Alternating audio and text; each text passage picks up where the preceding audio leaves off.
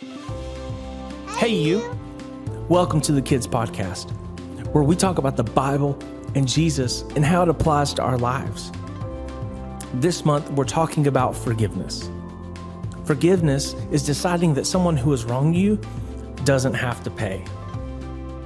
Today's Bible verse is found in the book of Luke, chapter 5, verses 30 through 32. But the Pharisees and their teachers of the law complained to Jesus' disciples.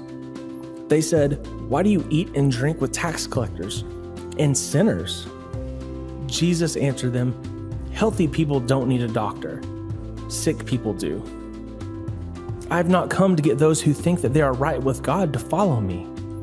I've come to get sinners to turn away from their sins."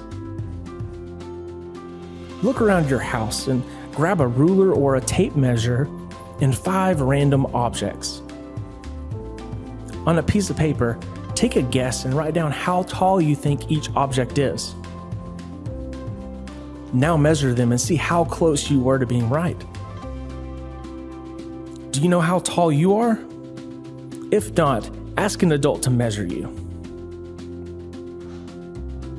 Today's verse reminds us that no matter how good we are, no matter how hard we try to do the right thing, we can never measure up to God's goodness.